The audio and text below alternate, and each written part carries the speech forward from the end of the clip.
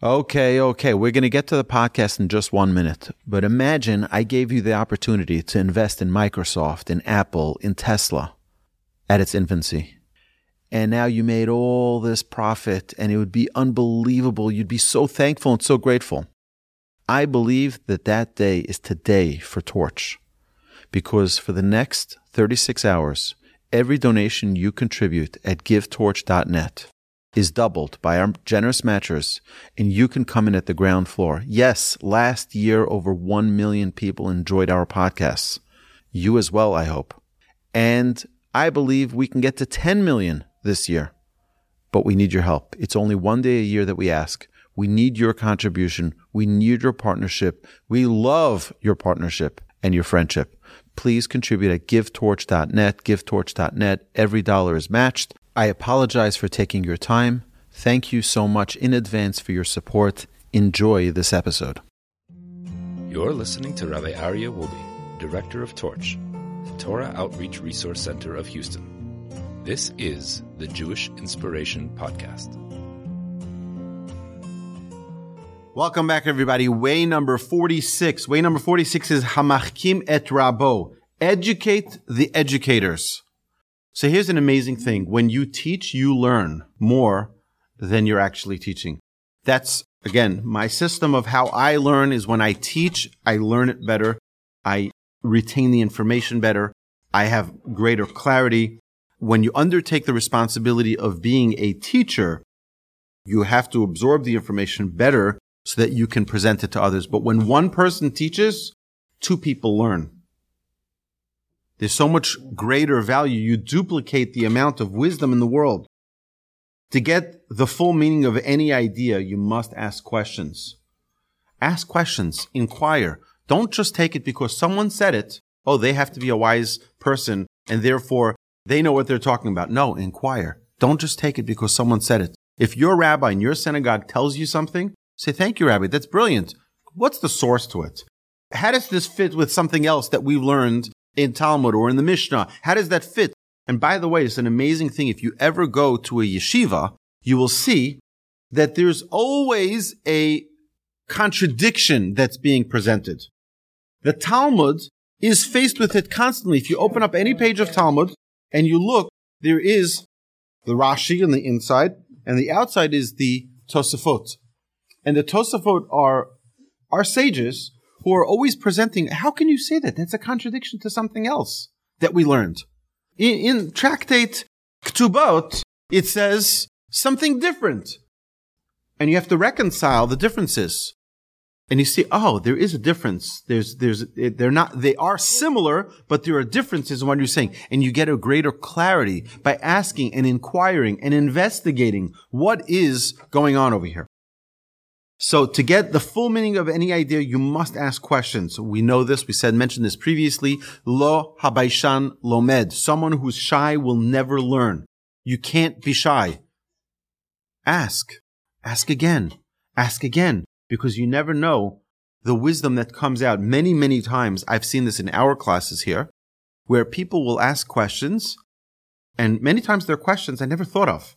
And it helps me clarify the idea much better. The Mishnah also says another amazing idea. It says that a rabbi has to be very, very careful to ensure that the information is crystal clear.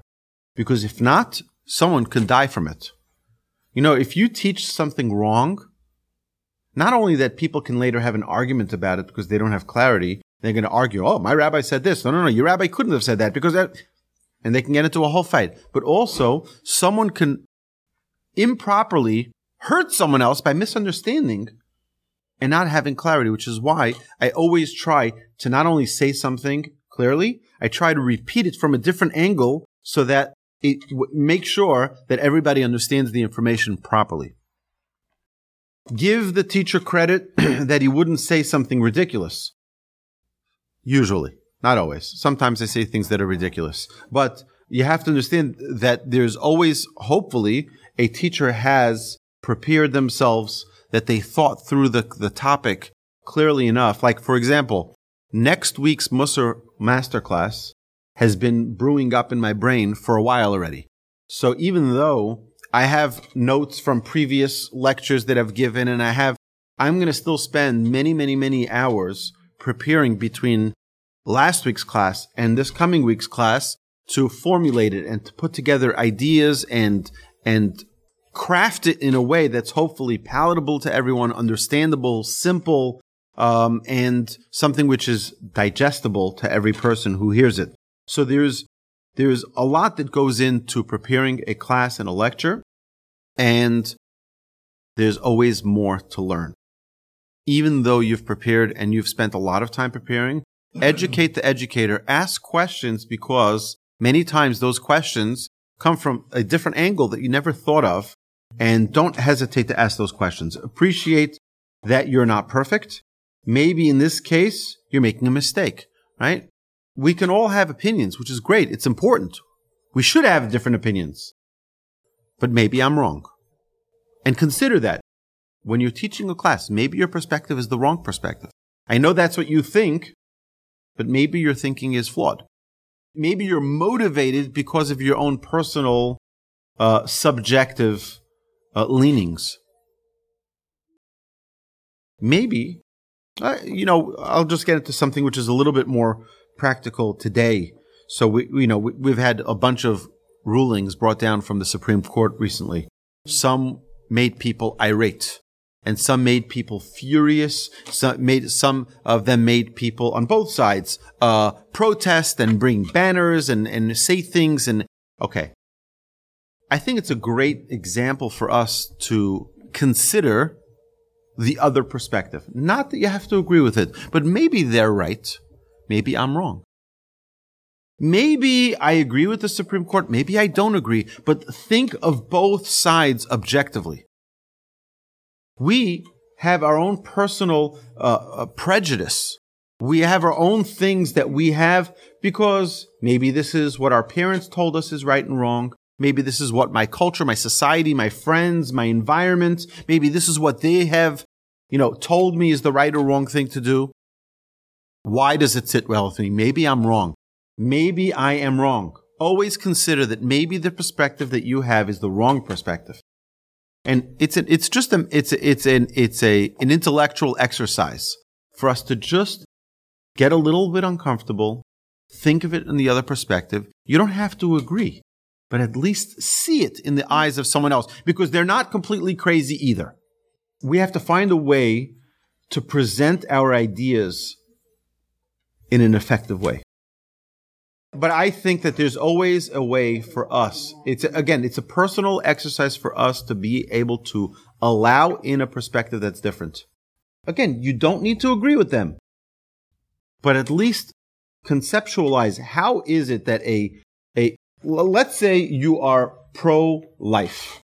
Do you understand someone who's pro-choice?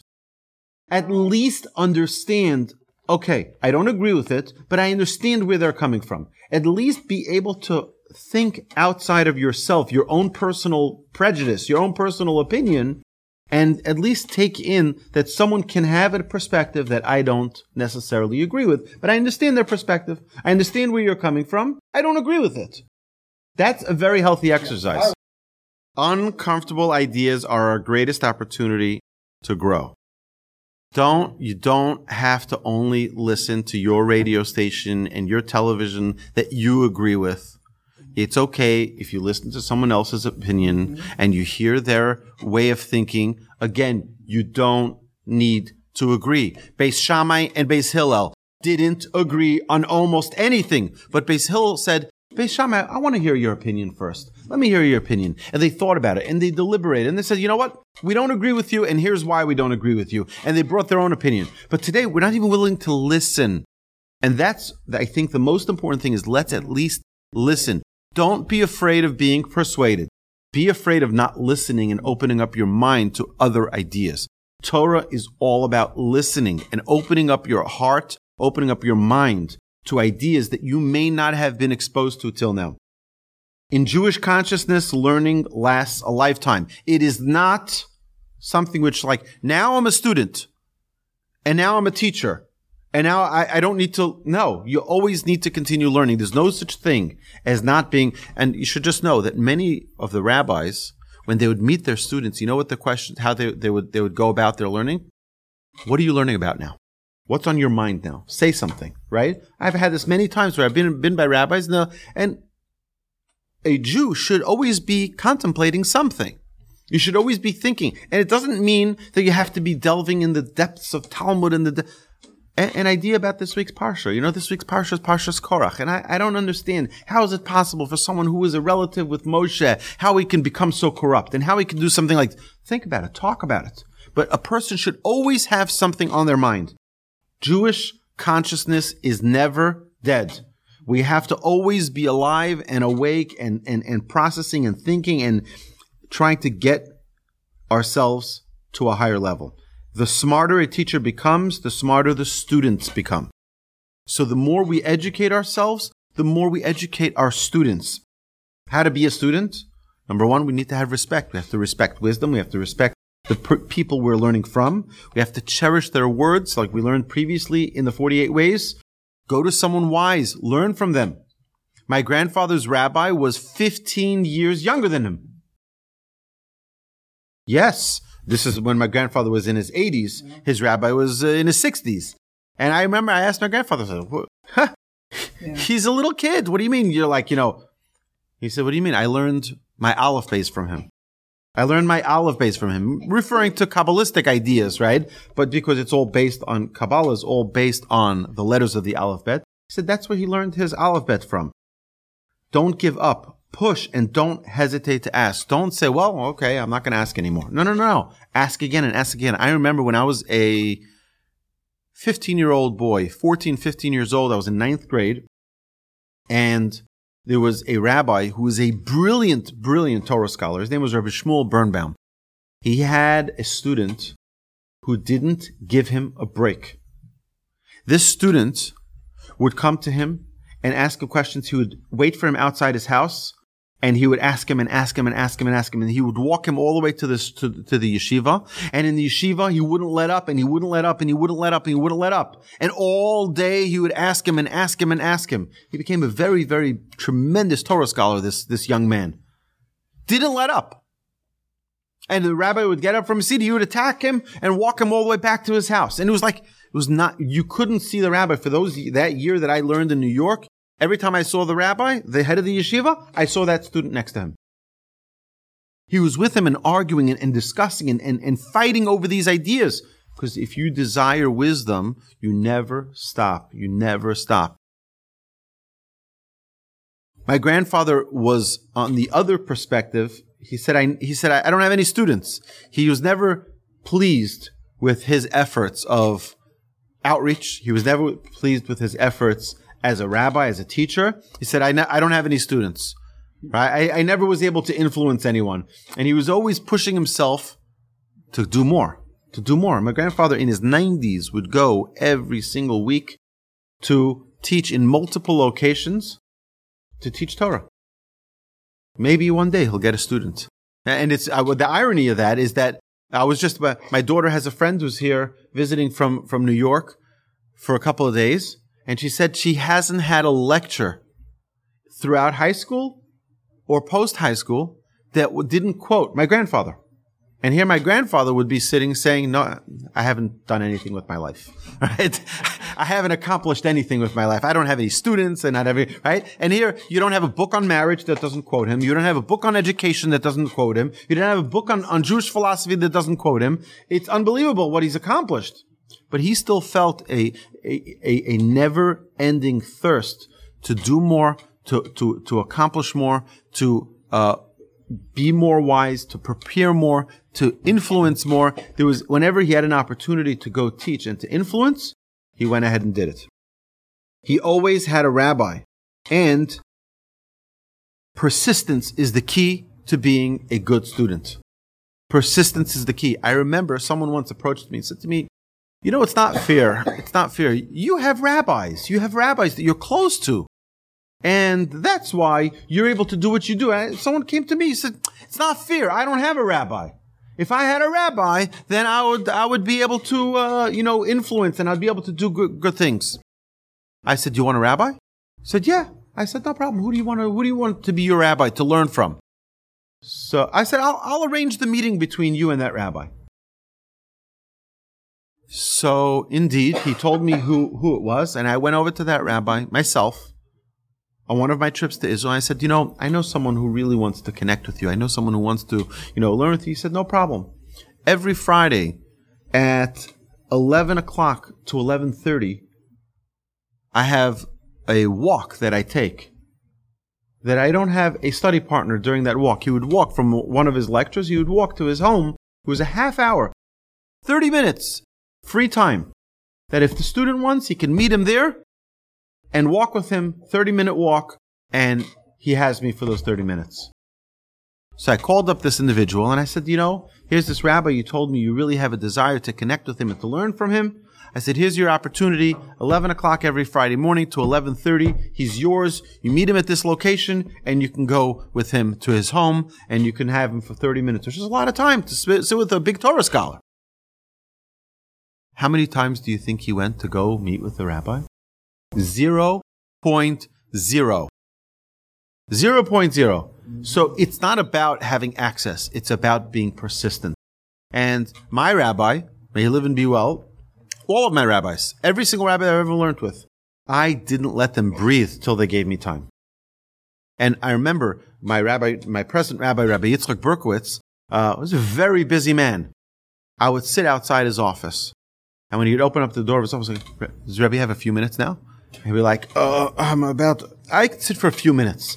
Okay, I would go in and I'd ask him a few questions. And then eventually I got a half hour a week to learn with him. And then it became a half hour twice a week. And then it became a half hour 3 times a week. And then it became more and more. And I had steady time to the point when I left Israel, I had many students in the yeshiva who would try to buy that time, not financially buy it, but can I get your Monday afternoon time with the rabbi? Can I get your Tuesday afternoon time with the rabbi? And it was up to me who I was going to give that inheritance to the students. And everyone was asking me, how did you get the time? It's like unbelievable. Nobody has time with the rabbi. How do you have the time? I'm like, you have to be relentless. You have to be relentless. The rabbi's not going to call you and say, come into my office. I have some time. Let's talk. No. You sit there and don't let him go. He's like, I'm about to eat lunch. Okay, I'll talk over lunch. I don't care. It's like, if you want that time. And I had another rabbi who I wanted to learn from. And he said to me, I really don't have time. Like every minute he says, Shabbos afternoon, not convenient because I need my Shabbos afternoon sleep. So Shabbos afternoon, he goes to the early mincha at this and this location, which was a mile away from a house in Jerusalem. He says, I have an hour after mincha. So if you come to daven mincha with me, the afternoon service, I can learn with you for an hour. And guess what? Every single Shabbos, I'd go daven mincha there for an hour, learn with him for an hour, go to mincha, Shabbos afternoon, go learn with him for an hour, because that's the only time I had. If you want, you have to pursue it. You have to be persistent. It's not going to come to you. And that's the way it's like when I was in Israel just now, in the beginning of March, I went with my wife to go visit my children. And I went with a dream. I said, I'm going to go visit with my rabbi. I'm going to sit with him. And I met with him about 5 or 6 times over the 6 days I was there. I just kept on finding, I needed an opportunity. Before I went, I scheduled it, and then I was able to get other time and drive him here and drive him there. And I was able to find other times to spend time with my rabbi. But there was a rabbi that I started learning his books recently. And I was like, I want the opportunity to meet him. It would be a dream for me to meet him. And I asked when I got to Israel, I was like, anybody know like how I can get a hold of him? I've been learning his books. I don't even know where his synagogue is or where his study hall is. I have no idea. So what do you do when you want something? You ask Hashem. You ask Hashem. So I said, Hashem, please, I would love the opportunity to meet with this great rabbi. And it was the night before I left Israel. I left the Kotel at 2:30 in the morning, and I see a group of Hasidic students hitching a ride at 2:30 from the Kotel, from the Western Wall. And I said it was cold at night. I said, guys, let's go. And I asked them, where are you going? And they told me they're going to some study hall to continue to have I said, who's teaching now at 2:30 in the morning? Who's teaching now? And they tell me the name of the rabbi. I'm like, oh my goodness, you got to be kidding me. That's the rabbi I've been trying to get. I said, do you think there's a chance I can get in? They said, how do you even know the rabbi? I said, what do you mean? I learn his books every single week. I learn his books, and I've been wanting to meet with him. They said, if you take us right now to his study hall, he's there teaching class right now. You can grab him right after class so you can talk to him for a few minutes. And sure enough, I get there. The class was over, but he was still there. And they said, we're going to try to get you in. And they got me right in. And I had a chance to meet with the rabbi and to schmooze with him. It was funny because one of the things he asked me, he says, what do you do? I said, I'm a rabbi. I teach Torah. He says, what type of Torah do you teach? Because there's many different types of it. You can teach Hasidic Torah. You can teach Musar Torah. You can teach many different halachic. You can teach many things. I said, I teach Hashem's Torah. He says, yeah, but what type? I said, what do you mean? I said, he's a Hasidic rabbi. I said, you think your teachings isn't Musar?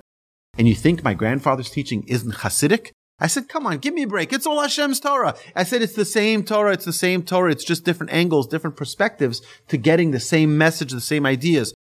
But it was a thrill to be able to actually have the opportunity. I learned this great man's Torah every time I have a special study partner I learned it with.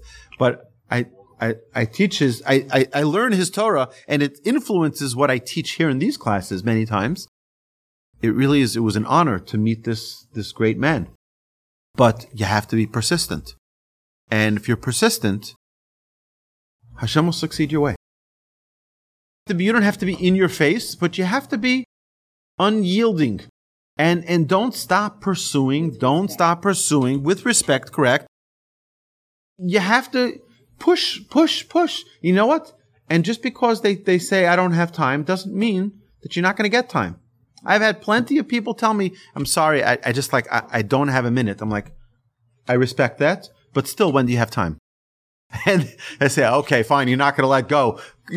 Come to me and I've had that so many times. So you know who are the best fundraisers? The best fundraisers on planet Earth. Children. When was the last time you told a child, can I have a candy? Like, no. Okay. When was the last time a child did that? What do you mean? They come back a second later. Can I have a candy now? How about now? Can I have a candy now? How about now?